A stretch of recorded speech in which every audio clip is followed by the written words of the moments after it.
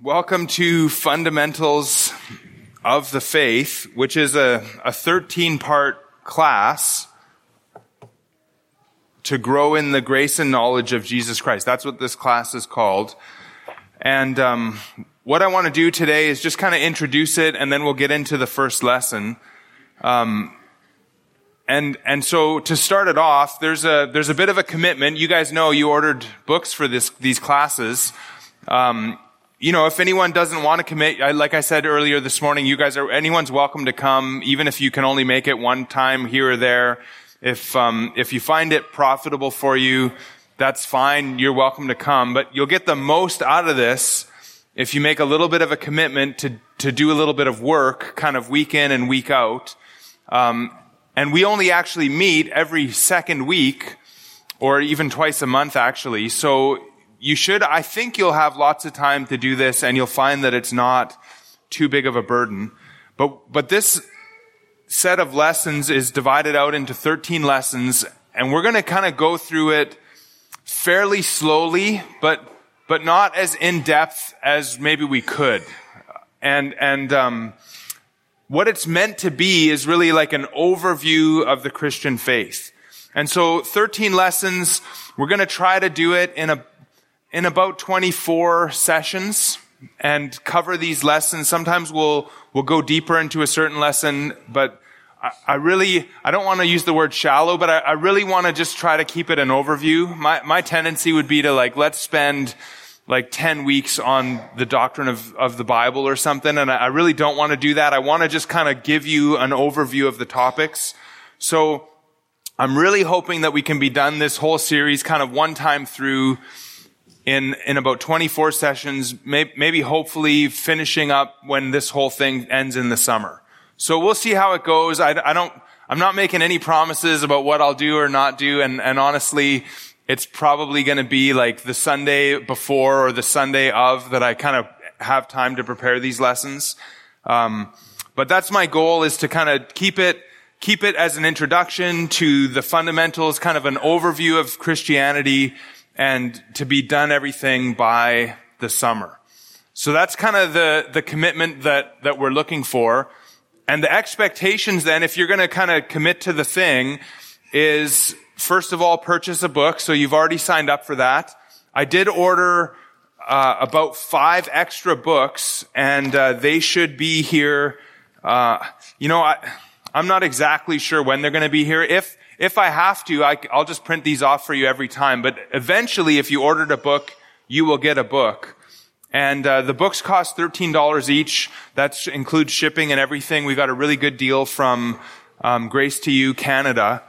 And just like always with books, if you just give it to the church, that covers it. So just kind of in your normal giving, or if you want to give a little bit extra to cover the cost of the book, the books cost the church $13. And I don't follow up with you. If you can't afford that, it's fine. The church has money for that. If you do have money, you want to give extra, $13 a book is what it cost us. So I don't worry about that. And then what you do in the class, as you kind of go through week by week into these lessons, you'll see that there's fill in the blanks. Here we go. So, if you look at the handout that you have, or if you look at the first page of your book, page 8, there's kind of these fill in the blanks, and it kind of asks you questions, and you kind of go through and you study it yourself and you write them in. And so that's kind of the way it works. There's these fill in the blanks, and you'll notice that the pages rip out. And the idea with the pages ripping out is that you actually end up handing those in. So when you come back next time, you'll hand in this lesson with all the blanks done, and I'll mark it for you. Now, it's not like this crazy marking thing that you're going to get a bunch wrong or something, but I'll correct it if it's wrong, so that in the end you have a completed booklet, and you'll have the right answers in the book. So this can be something that you refer back to kind of going on. And so what they kind of recommend is that you get maybe I don't have it there. I thought I had, at some point in these slide notes, it's going to say that you might want a 1-inch binder. And so I'm going to mark them, correct them, hole punch them, and give them back to you. And then you can put them in a binder. And, every once in a while, I might even give you like some extra kind of handouts as we go through. And at the end, you'll have this little book that you can refer to of the fundamentals of each kind of section of theology. So it is meant to be an interactive class. So I want questions. I want you to stop me at times and just be like, hey, I don't understand that, or can we go deeper into that? I will give opportunities for you to ask questions. And so I'm gonna try to make it as interactive as I can. And so participation in class is highly encouraged. The other thing that we're going to do is we're going to memorize Scripture. So for each of the 13 lessons, there's a Scripture memory verse. And if you have your book there on page 7, lesson 1, right at the beginning, on the left-hand side in the middle, it says memorize 2 Timothy 3:16. And so you're going to go ahead and memorize that. Now these, like I thought, so the scriptures in the book are in the New American Standard version of the Bible.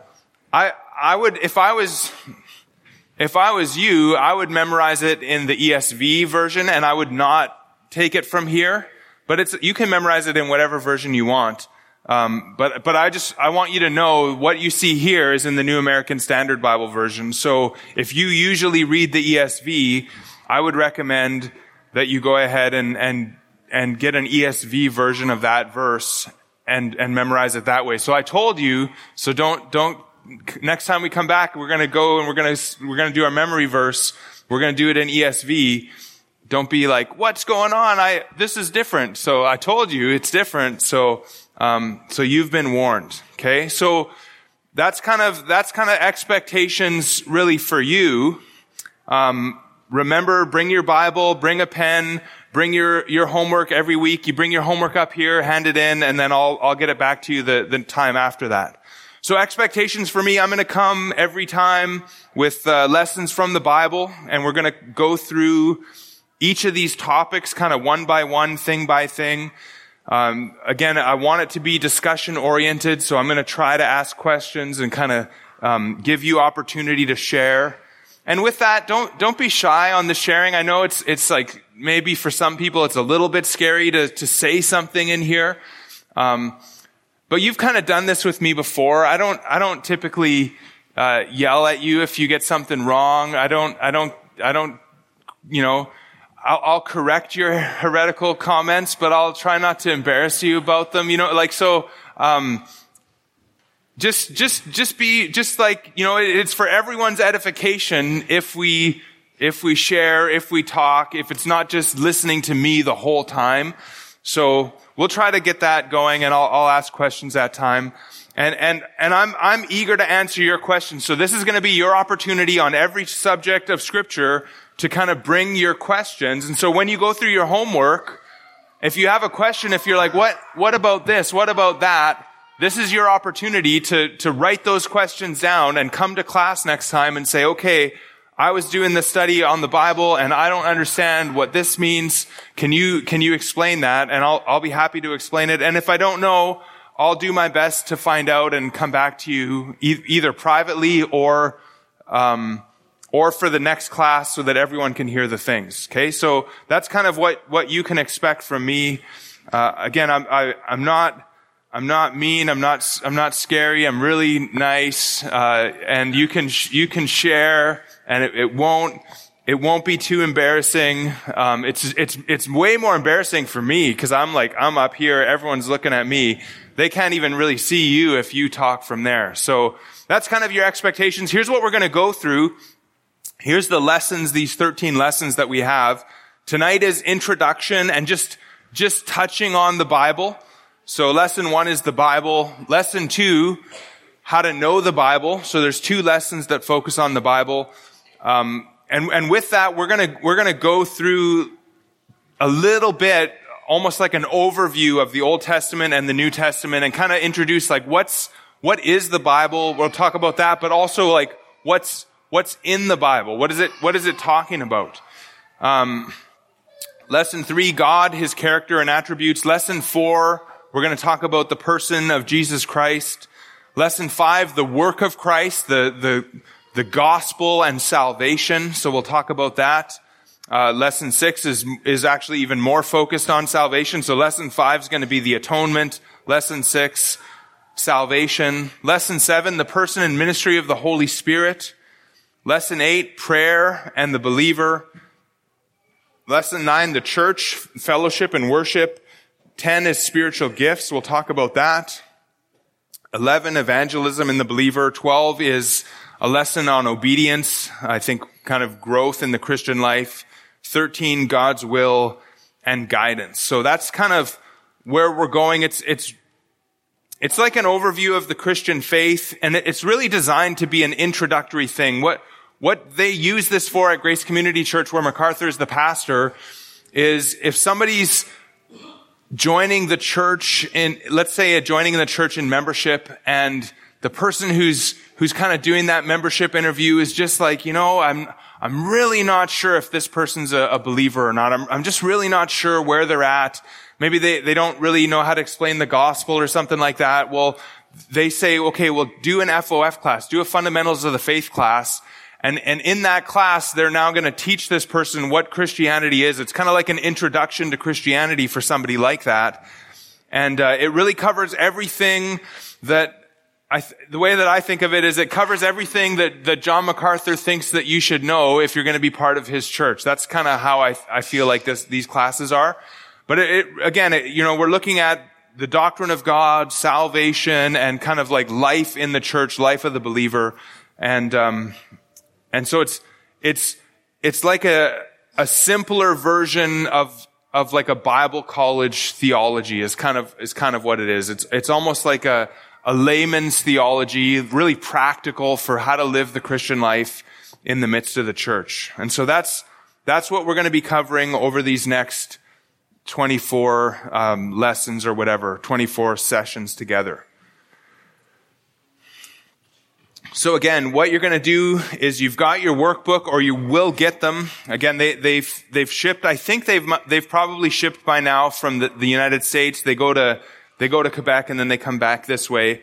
But you've got your workbook, and every week or every time we get into a new lesson, you're going to kind of work through that lesson, fill in the blanks, and then rip it out of the page. They're all perforated pages, and then you're going to bring that in. And with that, you're going to bring your questions. You're going to memorize the scripture passage for each lesson. So memorize this week would be 2 Timothy 3:16. So that's not even just this week, but you have until, you have a couple of weeks to do that. Maybe even if we do 3 or 4 lessons on this, you've got 6 or 8 weeks to memorize that verse. That's lots and lots of time to memorize a verse. In fact, I would be a little surprised if most of you don't already have 2 Timothy 3:16 memorized. So then you're going to, again, bring your questions that you have from the workbook, bring those to class, prepare to answer those. And then, again, you're going to hand your workbooks in. I'm going to mark them. I'm going to write on them and return it to you. And then you can put it in a binder if you want. Now, also with these lessons, there is a sermon that sort of goes with the lesson by John MacArthur. And you'll kind of see that if you listen to those. They're like kind of at least touching on the area of the lesson, not always exactly. But that's kind of an optional thing if you want to listen to those sermons. I've got in fact, if you look on your booklet here, right up at the top, it says, along with this workbook, you will need a Bible and a journal or notebook for personal notes from the messages you will hear. Then it says, download message 1, our God-breathed Bible, from www.gty.org/FOF. And so if you want, it's right there. If you want to, I have the links for you, and I'll kind of put those maybe on our church group once in a while when it's kind of time to listen to that one. But that's just optional if you want to. I think it'd be helpful if you do that, but not necessarily necessary. So again, what is this class all about? What are the goals of this class? Well, here's what John says, and I think that's right in your fundamentals on page 6, I say it's from here. It says, FOF is the outgrowth of the belief that the essence of Christianity is truth. Truth about God the Father, Christ, and the Holy Spirit.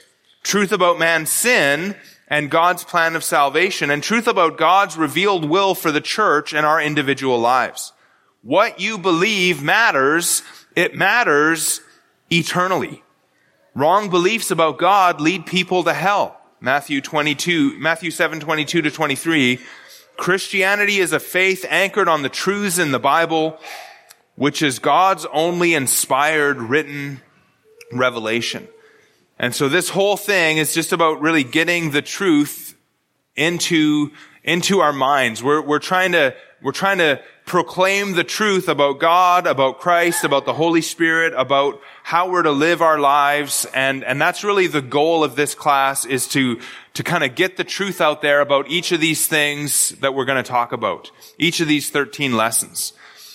And the goal of this whole thing is really, first and foremost, that you would have assurance of eternal life. That you would know that you have eternal life. And to do that, to see that, I want you to go to 1 John chapter 5.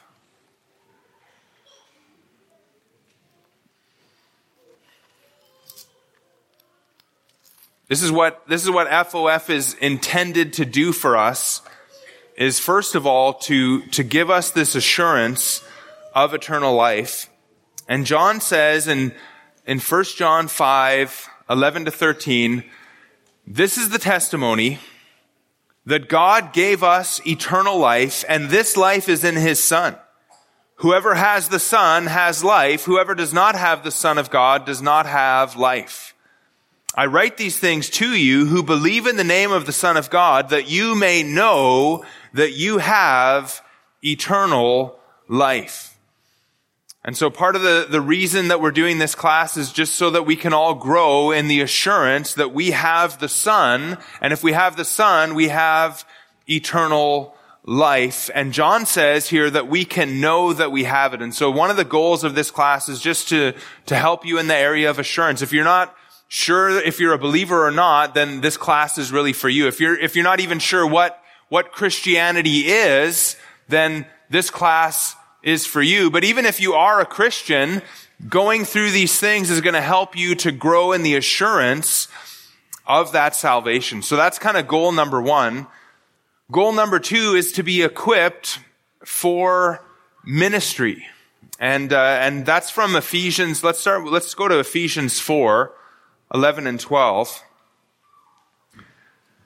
This is actually the passage that I preached in Presbytu. I actually preached Ephesians I don't even know if you call it preaching, but I talked through Ephesians 4, 1 to 16 for the church in Presbytu. And I think I'll kind of edit that one day and bring it for you guys as well. I think it's a really important section of Scripture. But Ephesians 4, 11 says there, he gave the apostles, this is the Lord Jesus Christ, he gave the apostles, the prophets, the evangelists, the shepherds, and teachers to equip the saints for the work of ministry, for building up the body of Christ, until we all attain the unity of the faith and the knowledge of the Son of God, to mature manhood, to the measure of the stature of the fullness of Christ. And the idea here is that Christ has given people to his church, and really starting with the apostles and prophets, those are the ones who wrote the Scripture. We're going to talk about that in lesson 1, about where we get Scripture from. But the apostles and the prophets have written Scripture for us, and then they're no longer in the church. We don't have apostles and prophets today. But he also gave the evangelists and the shepherds and teachers. And these are people whose ministry it is, according to verse 12, is to equip the saints. So my job in the church is to equip you for the work of ministry. So Christ gave me, a shepherd teacher, pastor teacher, to equip you so that you would do the work of ministry. And as you do the work of ministry and I do the equipping, as we all kind of use our spiritual gifts like we talked about even this morning, that all together, me equipping and you doing the work of ministry, is for the building up of the body of Christ until we're all, I like to say it, until we're all utterly like Christ, right? Until we're all made like Christ, until we're mature. And then he says later in verse 14, so that we'd no longer be children tossed to and fro by the waves and carried about by every wind of doctrine. So the goal of this whole thing is that we would be equipped with sound doctrine so that we're not kind of like swayed by false teaching, but so that we understand the truth and understanding the truth. It says in verse 15 that we're going to now speak it to one another in love. And as we do that, and every verse 16 is really complex, but as every person in the body is kind of doing their part and working together, that whole thing, again, builds up the body of Christ so that we're, again, growing into the head, as Paul says it there in verse 16, or actually that's verse 15. We're growing into Christ. And so the goal of this class is really to kind of hit us with some basic sound doctrine to equip us so that we have the knowledge to do the work of ministry and kind of begin to build one another up so that we can grow to be Christ-like. So assurance of eternal life. Secondly, to become equipped for ministry. And then thirdly, one of the goals of this class is just simply that we would know God more deeply. And for a verse for that, let's go to Exodus chapter 33.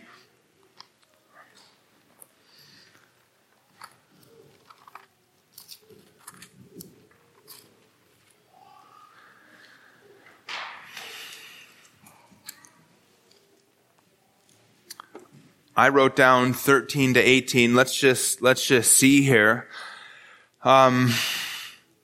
Moses is speaking in verse 13. He says, now therefore, if I have found favor in your sight, and he's talking to the Lord, if I have found favor in your sight, please show me now your ways, that I may know you in order to find favor in your sight. So Moses wants the Lord to show him his ways that he might know him in order that he could be pleasing to him.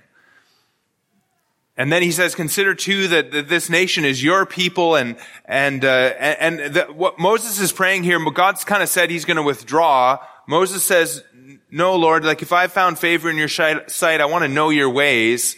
Then he says, if you just kind of skip over to verse 18, Moses says to the Lord there, please show me your glory. And then God answers him, I will make all my goodness pass before you, and I will proclaim before you my name, the Lord, and I will be gracious to whom I will be gracious, and will show mercy on whom I show mercy. But Moses here is got this great prayer that he would know the Lord's ways, and that the Lord would show him his glory. And what the glory ends up being as if you kind of go in this passage, verse 19, and if you go to 34, verse 6 and onwards, the glory of the Lord is really his name, it's who he is, and it's his attributes. And so one of the goals of this study is just that we would understand God and his ways, and that we would understand who he is, that we would come to know his attributes in a greater way. We'll come to understand his salvation in a greater way. And so we should grow to know God more deeply through this study. So that's kind of the goal of this class. And I think that's probably, good for now. So any questions about anything that we've kind of presented so far? Any questions about the class, how to do it, what we're called to do, about expectations, about where we're going?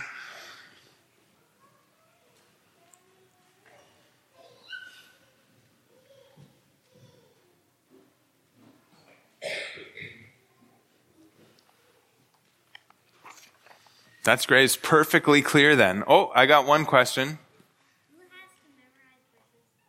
who has to memorize verses? Well, first of all, Drake, and then secondly, Kyron. No, I'm just kidding. You can memorize them.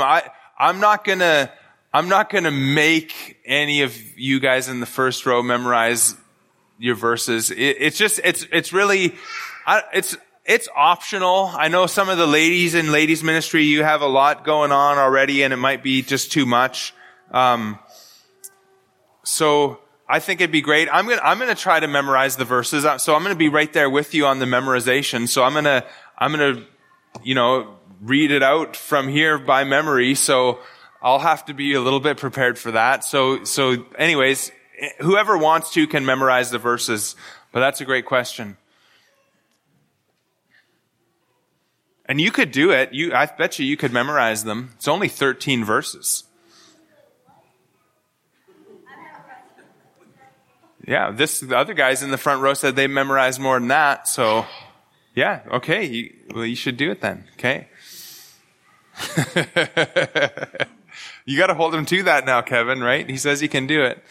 So, yeah. All right. 2 Timothy 3:16, that's the first one. Any other questions about this class and what we're doing and what the goals are?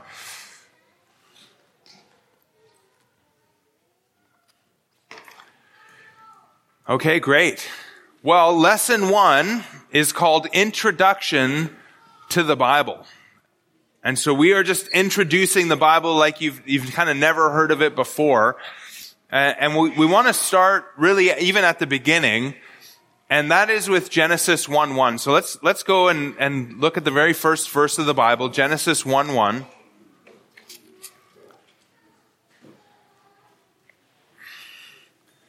It says, "In the beginning, God created the heavens and the earth." And so in the very beginning, God is the creator, and what we're seeing here is that he has revealed himself to Moses so that Moses knows that God is the creator of the heavens and the earth. And what this tells us then, what we can kind of extrapolate from this, is that God is a God that can be known. In John 17 and verse 3, and you can turn with me, or you don't have to, whatever you want, it's up to you here. But in John 17 verse 3, Jesus says, "And this is eternal life, that they know you, the only true God, and Jesus Christ, whom you have sent." And so Jesus, the Son of God, and we're going to talk about who he is in this class, but Jesus, the Son of God, says that people can know the only true God. People can know him through Jesus Christ, whom God sent. And so God is a God that can be known. So we can come to know him, and this is what it is to have eternal life, is to know and in an intimate kind of relational way to know God. Now we're going to look at, I've also got Romans on the screen as well. We're going to look at Romans 1 a little bit later on, but God is a God that can be known, and he is the God who created the heavens and the earth, and he's the God who sent Jesus Christ. And God has revealed himself to mankind. And so God, not only can God be known, but he has made himself known. And we can see that just from the book of Hebrews, and chapter 1 and verse 1. So book of Hebrews, first couple of verses there, it says, "Long ago, at many times and in many ways, God spoke to our fathers by the prophets.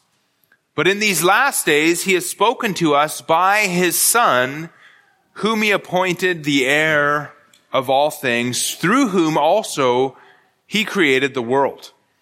And so God has spoken, and he has spoken to the fathers, the fathers of the Hebrews. He's spoken to Israel by the prophets, and he's spoken again through his Son, Jesus Christ.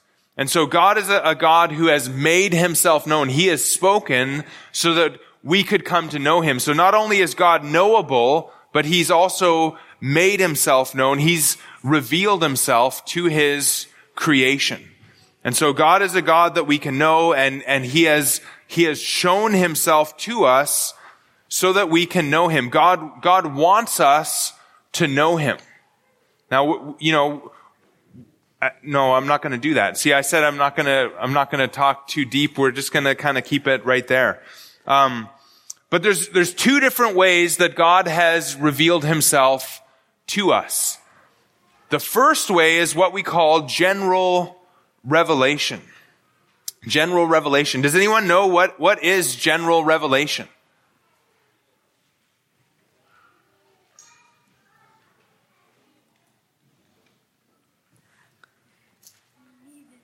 No? Okay. General revelation. That's, it's, to be fair, you haven't even read the book yet, right? So maybe you're supposed to have read the book already by this point, but what is general revelation? Well, let's just start with this. What is revelation?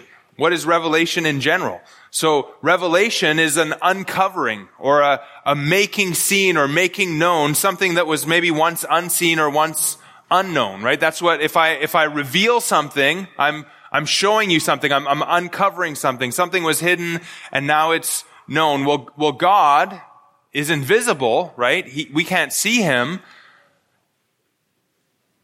And so for us to come to know God, he has to reveal himself to us, right? We can't know God by our own ingenuity or by our own intelligence or anything like that. He has to reveal himself to us. And so God has revealed himself, and he's revealed himself in two ways. And the first way is what we call general revelation. And here's like a theological definition of it. General revelation is the disclosure of God in nature and the constitution of man, whereby all people gain an introductory knowledge of God. So that's what we're talking about when we talk about general revelation, that God has revealed himself, and he's revealed himself kind of through two things when we're talking about general revelation. He's revealed himself in nature, and he's revealed himself in the constitution of man. So what does that mean? So let's start with the first one. God has revealed himself in nature. The general revelation, again, is the disclosure of God in nature, whereby all people, and that's important there, all people gain an introductory knowledge of God. So God has revealed himself so that we could know him, and this general revelation is an introductory kind of knowledge of God that we can get. And we can start with this in Romans chapter 1. So let's go to Romans chapter 1 and let's start to look at this general revelation. And I think that's even on the screen for you. Yeah, so Romans 1, verses 18 and following, really. So it says there, let's just read it. For the wrath of God is revealed from heaven against all ungodliness and unrighteousness of men, who by their unrighteousness suppress the truth. For what can be known about God is plain to them, because God has shown it to them. For his invisible attributes, namely his eternal power and divine nature, have been clearly perceived ever since the creation of the world in the things that have been made. So they are without excuse. For although they knew God, they did not honor him as God or give thanks to him, but they became futile in their thinking, and their foolish hearts were darkened. Claiming to be wise, they became fools and exchanged the glory of the immortal God for images resembling mortal man and birds and animals and creeping things. So, notice here that we're talking about men, and men are suppressing the truth. They know something, but they're suppressing it. And what are they suppressing starting in verse 19? They're suppressing what can be known about God. And what can be known about God is, according to the author here, and really according to God and his word, what can be known about God is plain to them because God has shown it to them. So what has God shown? Well, it says his invisible attributes, namely his eternal power and divine nature, have been clearly perceived ever since the creation of the world in the things that have been made. And maybe a simple way to put this for us is that whenever you see let's start with this. Whenever you see a building, right, you know that there was a builder. Or whenever you see a watch, you know that there was a watchmaker, right? The other day, one of our friends from Edmonton was here, and she's a watchmaker fixer, and she kind of opened up one of these watches that I have with it's an automatic watch that's got all kinds of gears and stuff in there, and it would just terrify me just to even open that thing because there's so many little tiny parts. But when you see something like that, you know that wow, like somebody put that thing together in a special way. And in the same way with a creation, when you see a creation, you know that there's got to be a creator. And so when we look at the world, when we look at the things that have been made, we can clearly perceive that they were made by a creator. And what we can tell about this creator is that he is powerful, that he has eternal power even. I know my lines aren't really helpful on here. And that he is of a divine nature. So when you see a painting, you know that there was a painter, and when you see a creation, you know that there was a creator. And this knowledge that comes from the things that are made makes men without excuse, because again, it says in verse 21, although they knew God. See, this revelation that we get from creation is enough for us to know that we should honor him as God, that he is this powerful creator, this divine being that has created everything, and we should honor him and give thanks to him. But instead of doing that, men don't do that. They became futile in their thinking, and their foolish hearts were darkened. But what we can see then, again, just from looking at creation, is we can see that there is a God, and we can come to know him in this kind of introductory way that we're talking about when we're talking about general revelation. And so let's go to another verse here. General revelation, again, is the disclosure of God in nature. God is revealing himself in nature, and all people through this revelation gain an introductory knowledge of God. And I want to take you to just a really great passage here, and it's Psalm 19. So go in your Bible, turn in your Bible to Psalm 19. And I think that's going to be on the screen too. Awesome. Okay, Psalm 19. Psalm 19 actually has both forms of revelation. We're going to see general revelation, and we're also going to see the other kind of revelation in Psalm 19, but verses 1 to 6 start with general revelation. It says, to the choir master, I don't have that on the screen, but to the choir master, a psalm of David. It says, the heavens declare the glory of God, and the sky above proclaims his handiwork. Day to day pours out speech, and night to night reveals knowledge. There is no speech, nor are there words whose voice is not heard. Their voice goes out through all the earth, and their words to the end of the world. In them he has set a tent for the sun, which comes out like a bridegroom leaving his chamber, and like a strong man runs its course with joy. Its rising is from the end of the heavens, and its circuit to the end of them, and there is nothing hidden from its heat. Let's see if we can make this a little bit interactive. According to these verses, what's declaring the glory of God?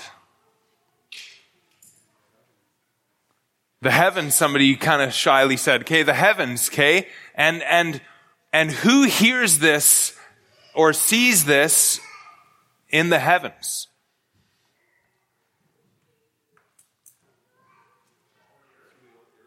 Yeah, all the earth. Great. All the earth is hearing the heavens declare the glory of God. The sky proclaims. These are verbs of speaking. right? The heavens declare, the sky proclaims.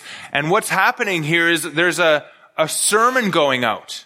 There's a sermon that's going out, and it's going out to all the earth. And it doesn't matter what language you speak. You can hear this sermon. You can understand this sermon if you look at the heavens, and you can see that these amazing heavens and this sky is giving me a message about the glory of God. It's a message about the greatness of this being who's created this world. And there's no speech or no words where the voice of this isn't heard. This sermon goes throughout all the earth, verse 4, and the words of this message go to the ends of the world. And then there's this kind of a picture of the sun, and the sun kind of goes around the whole world like a bridegroom leaving his chamber. There's this kind of like, kind of like the sun is kind of envisioned as like strutting out of his chamber, like a strong man. It runs its course. It doesn't get tired, and it goes from one end of the heavens to the other end, and nothing is hidden from its heat. So it's like the sun now is in this sky preaching this sermon, and everywhere it goes, you can feel the heat of the sun. Everywhere the sun goes, this sermon is heard. And so there's this knowledge of God's glory, and his handiwork is seen through what we call, again, general revelation. Any questions about those verses? Are you seeing that? Is that pretty clear for you? See, everyone can listen to this sermon that God has given. God has shown himself to everyone through nature. And you know, another way that we maybe see this, and I've kind of seen this even divided into three parts of general revelation. But I would put this under creation as well. But, you know, maybe another way we could think about this is creation and providence. God also reveals himself through the way that he controls everything that happens in the world. And so in Matthew 5, verses 44 and 45, Jesus says, "But I say to you, love your enemies and pray for those who persecute you, so that you may be sons of your Father who is in heaven. For he makes his sun rise on the evil and on the good, and sends rain on the just and on the unjust." So Jesus wants us to love our enemies. He wants us to pray for those who persecute us. And the reason for that is that we might be just like God. And God sends his sun, and he allows the sun to rise on the evil and on the good, and he sends rain on the just and on the unjust. And so again, these are things that come from creation. And from this, we can see something about God, right? We can see the goodness of God just from the way that creation is designed. The way that God has organized and established these patterns of sun and rain, and it's on the good and the not so good. It shows us the goodness of God, and Jesus wants us to be like God in that way. And so from the work of providence that happens in the world, from God's control of the world, we can also see who he is.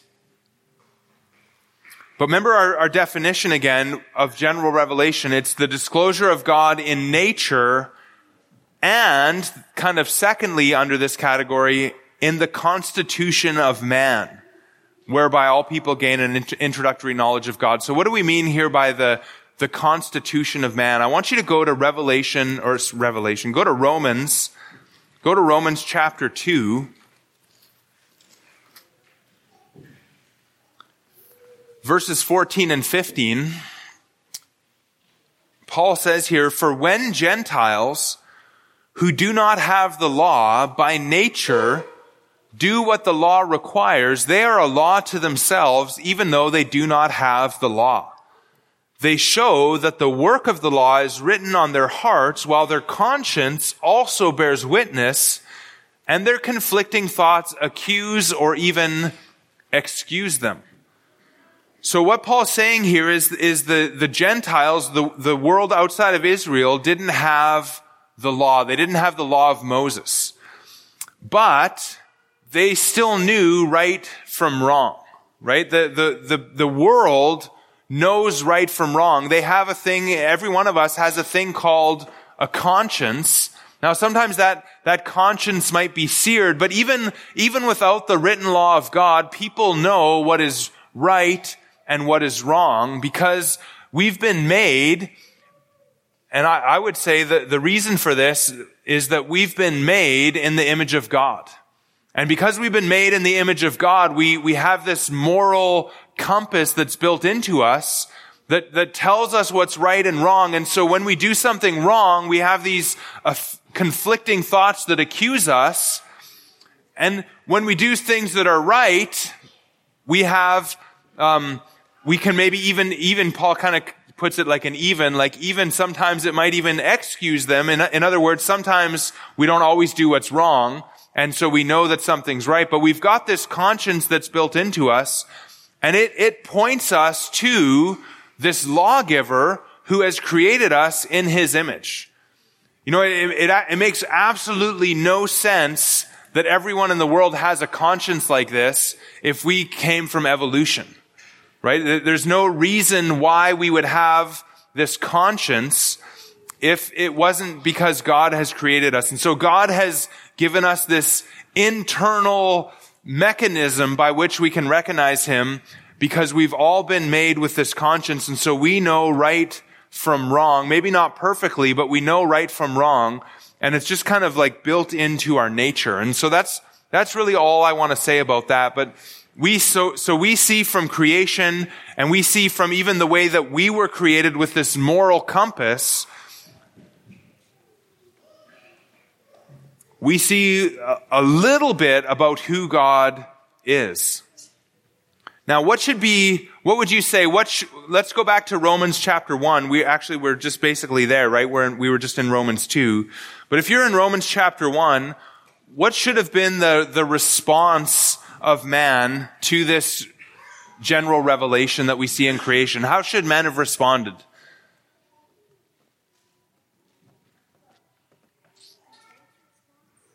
Content. Yeah, we should have been content. What else would you say about how we should have responded to creation? What did Romans 1 say about that? To acknowledge that there's a God. Yeah, and what should we have done when we acknowledged that there was a God?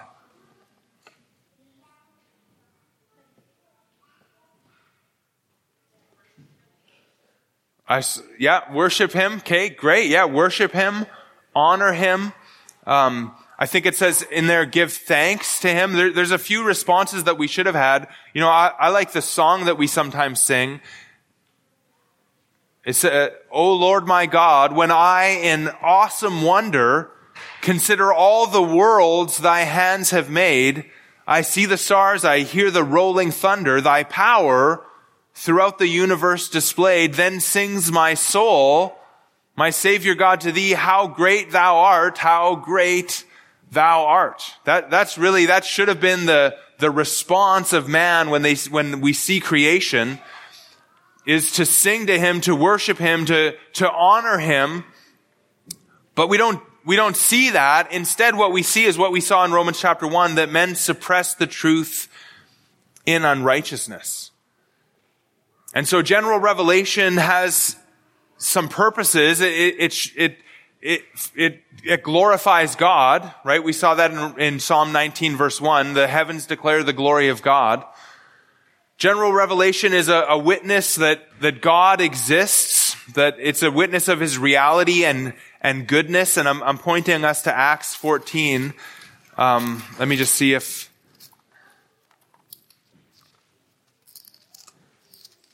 I can find where the book of Acts is in my Bible here. There we go. Acts 14.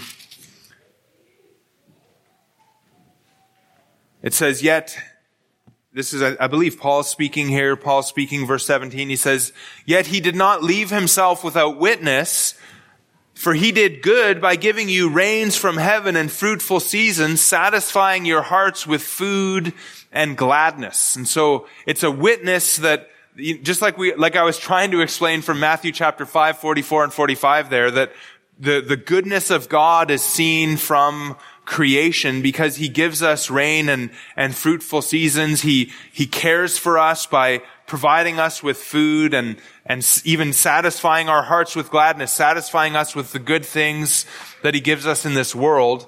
And so general revelation shows us the goodness of God, the reality of God. It shows us his power and divine nature. We saw that in Romans 1. It's a witness to God's moral righteousness. So when we see that we've been made with a moral compass, we can tell that we can extrapolate that God must be a holy God, that he must be a righteous God for him to have created us with this sense of right and wrong. And according to Acts 17, 24 to 27, the general revelation is also there that almost in the hopes that we might seek after God, that we might turn to him. But like we already said, men don't typically sing, "My Savior God, to thee, how great thou art." Typically, they suppress the truth in unrighteousness. And we'll talk about that when we get to talking about men and stuff. But general revelation kind of does all of those things. But there's something that it doesn't do. There's something that it's incapable of doing. And so I ask here, what is general revelation incapable of doing? And it's incapable. It doesn't show us the way of salvation through Jesus Christ. You can't look at creation and say, oh, there must be a son of God named Jesus Christ who came to pay the penalty for our sin and make a way for us to be reconciled to God. And so you're not able to tell that through general revelation. And so it's enough to make us, according to Romans 1, without excuse, but it's not enough to show us the way of salvation. And so for that we need special revelation. And so what would you say, what is special revelation going to be? Anyone want to give me one there? Special revelation. What do you think it's going to be? We've looked at general revelation. The gospel. Good. Yeah. What else? How else would you maybe put it? Where do we find the gospel? The Bible. I heard somebody say. That's great. Oh, is that what you were going to say? Oh, you said it. Oh, you're the guy. Okay. Yeah. Make sure you get the credit for that one. I thought it was somebody up here. That's good. The Bible, you're right. Special revelation is the Bible. Here's a technical definition. Special revelation is God's personal disclosure of himself to us through the living and written word so that we might come to know him in salvation and glorify him through our lives. So it's a more personal kind of disclosure. God is himself revealing himself, maybe we could say more directly through the living and the written word. The written word is the Bible. What's the living word talking about? Who's living? Christ, right? He's alive. He rose from the dead. He's the living word, and he shows us who God is, and the way of salvation so that we can glorify him with our lives. Now this is kind of an introduction to special revelation from our what we teach statement of faith. It says, we teach that the Bible is God's written revelation to man, and thus the 66 books of the Bible given to us by the Holy Spirit constitute the plenary, inspired equally in parts. Kind of plenary is the idea of the whole. So constitute the plenary Word of God. We teach that the Word of God is an objective, propositional revelation, verbally inspired in every word, absolutely inerrant in the original documents, infallible, and God-breathed. Now, when we are done talking about special revelation and the Bible, you're going to know what all of that was talking about, okay? So we're going to kind of go through that little bit by little bit, but the Bible is written revelation to man, and the whole of the Bible is inspired. The entire part, equally in all the parts, it's the Word of God. We call it verbally inspired, meaning that every word is inspired. And because it's inspired, it's also without error, it's inerrant, it's infallible, it's not capable of leading us astray, and it's God-breathed. But again, we'll talk about that, but that's from what we teach. Now let's go back to Hebrews. We saw it earlier, Hebrews 1:1.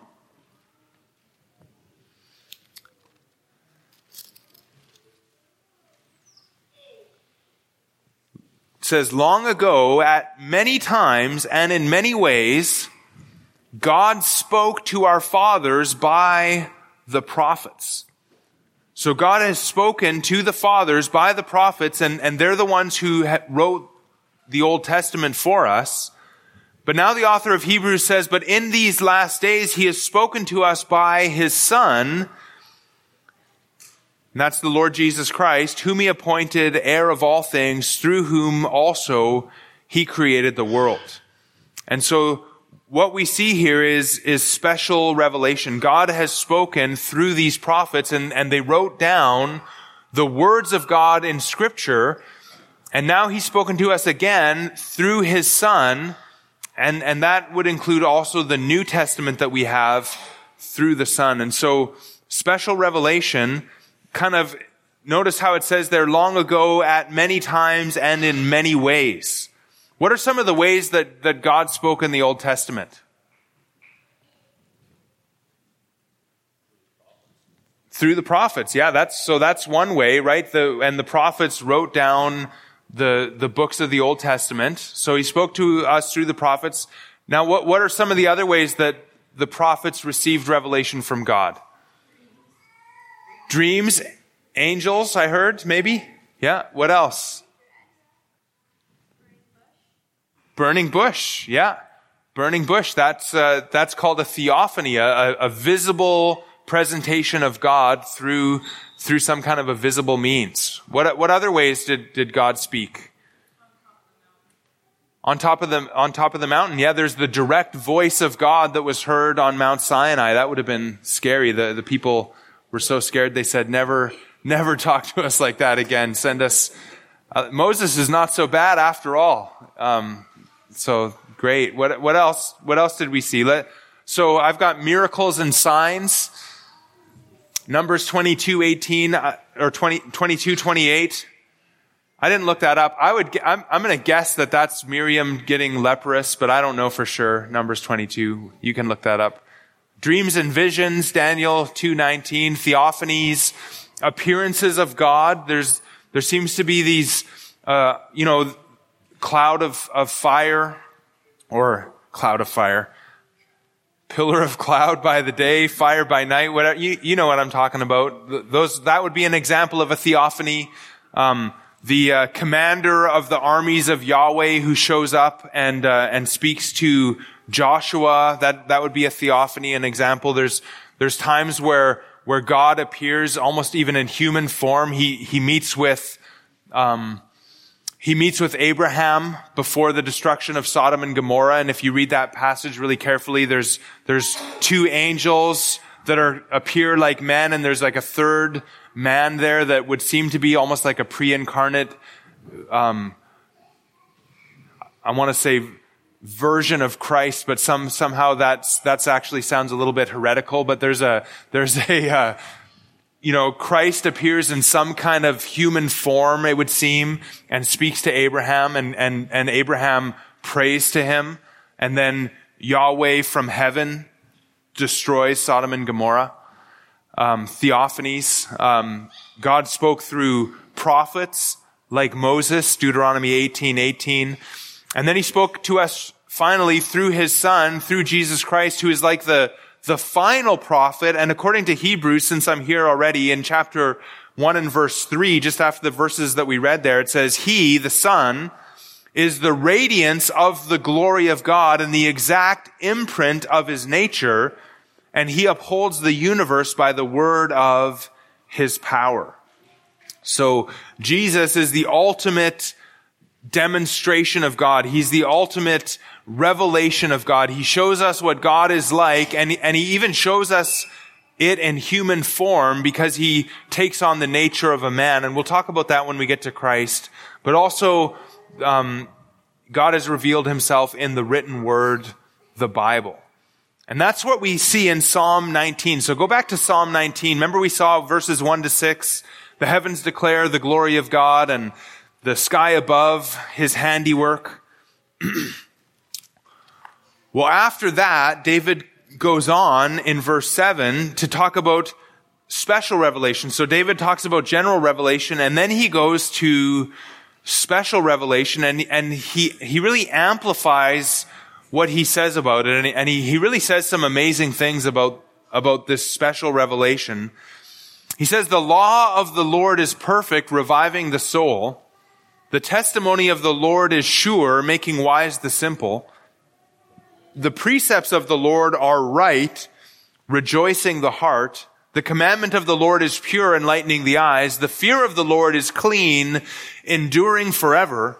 The rules of the Lord are true and righteous altogether. More to be desired are they than gold, even much fine gold, sweeter also than honey and drippings of the honeycomb. Moreover, by them your servant is warned, and in keeping them there is great reward. And so what we see here is, I want to say 7. I didn't count this out, but the law, the testimony, the precepts, the commandment, the fear, the rules. 1, 2, 3, 4, 5. I'm coming up with 6 right now. So I guess I feel like there should be 7 here, but I don't know. Anyways, you see these are all synonyms for the word of God. The law of the Lord, the testimony of the Lord, the precepts of the Lord, the commandment of the Lord, the fear of the Lord, the rules of the Lord. All of these are speaking about the word of God. And what it says about the word is really amazing. This is what the word is. It's perfect, sure, right, pure, clean, and true. And here's what the word of God does. It revives the soul. It makes wise the simple. It rejoices the heart. It enlightens the eyes. It endures forever. It's righteous altogether. And because of that, this word of God is more to be desired than gold, even much fine gold. It's worth more, really, than anything in this world, this word of God. It's sweeter than honey and the drippings of the honeycomb, because by them we are warned, and if we keep them, there is great reward. Again, a reward that would be greater than much fine gold. And so the word of God is to be valued by us because it's the way that God is revealed to us. This is how we can come to know God, because he has revealed himself to us through his word. And if we heed that word, it makes wise the simple. It gives joy to the heart. It opens our eyes. It prepares us for this great reward because it endures forever, and it trains us in righteousness so that we can know and follow God. And so special revelation, again, is the word of God, the revelation of God that he's given us. It's this more personal revelation of God that he's given us. He's revealed himself to us through his word.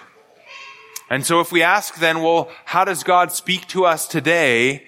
It's really through the word, which also points us to his son. And so God speaks to us through the written word, the Bible. And we see this, and we're almost done here. We see this in 2 Timothy chapter 3. And this is your memory verse, or at least verse 16 is your memory verse for this next time. 2 Timothy 3:16 is probably a verse that you all already know. I'll start reading in verse 14 here. It says, "But as for you," Paul speaking to Timothy here, he says, "Continue in what you have learned and have firmly believed, knowing from whom you learned it, and how from childhood you have been acquainted with the sacred writings, which are able to make you wise for salvation through faith in Christ Jesus." So Paul points Timothy to the sacred writings, and what he's really pointing him to is Scripture, which we see in verse 16. He says, all Scripture is breathed out by God and profitable for teaching, for reproof, for correction, and for training in righteousness, that the man of God may be complete, equipped for every good work.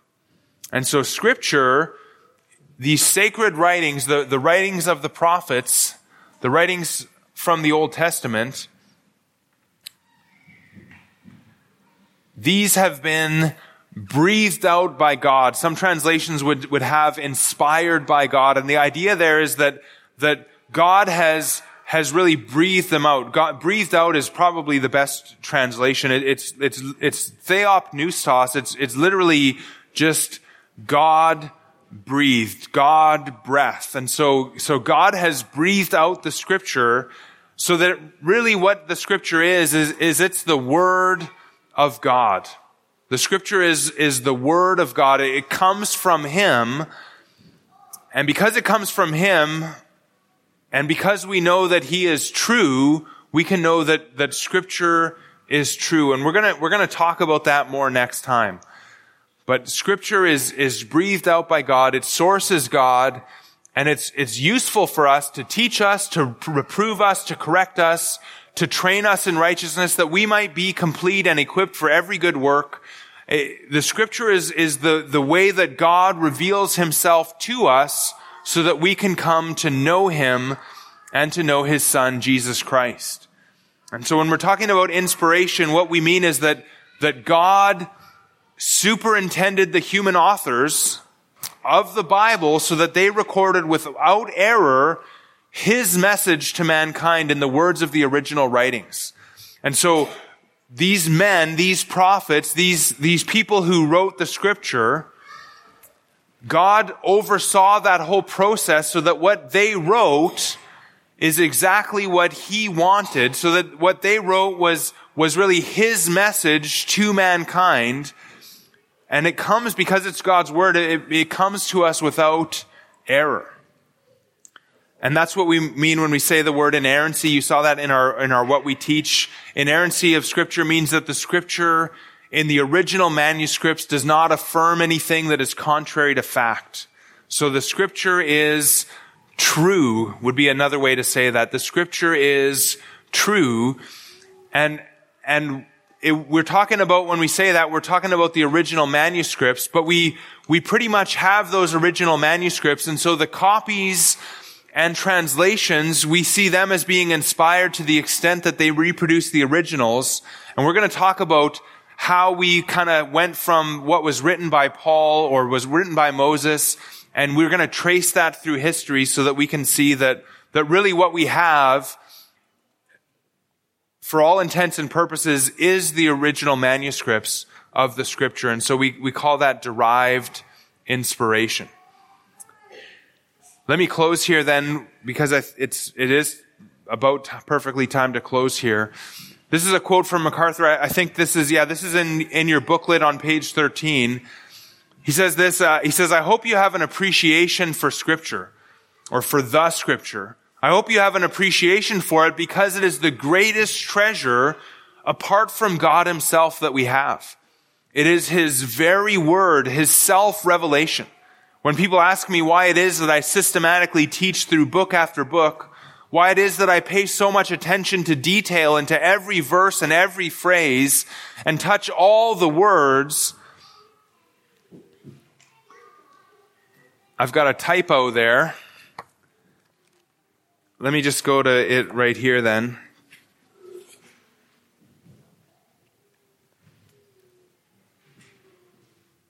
And it's not there, so it's got to be, I guess I put the wrong page number on. It's actually in the teacher guide, page 13. It's on page 7 in yours. So when people ask me, why do I pay so much attention to detail, to every verse and every phrase and touch all the words, I tell them it's because I understand them to be the words of God revealed to us from Him. And I would not second guess the necessity of those words being then presented, taught, and understood by all of us. And so that's the way that we should kind of respond when we see that Scripture is God's self-revelation. We should see that every word is important because every word has been inspired by God. God is revealing himself to us through every word of Scripture. And so that's kind of the beginning of lesson number 1, the introduction to the Bible. And we're going to kind of come back and look in a little bit more detail about what is the Bible. We're going to look at inspiration and inerrancy and infallibility and some of those other things when we come back next time. But yeah, thanks for being here. Again, next time when you come, bring your homework, fill in those blanks, get them to me. And as soon as I get the rest of the books, I will get them to you. But again, you've got some time before we get to the next lesson anyways. Let's pray. Father, we thank you for our time together. And we just pray again that you would bless these FOF classes, that you would make them helpful, that you would help us to learn about you, help us to learn from your word, help us to grow in assurance of our salvation, equip us for the work of ministry, and help us to grow in our knowledge of you through this time, we pray in Jesus' name. Amen.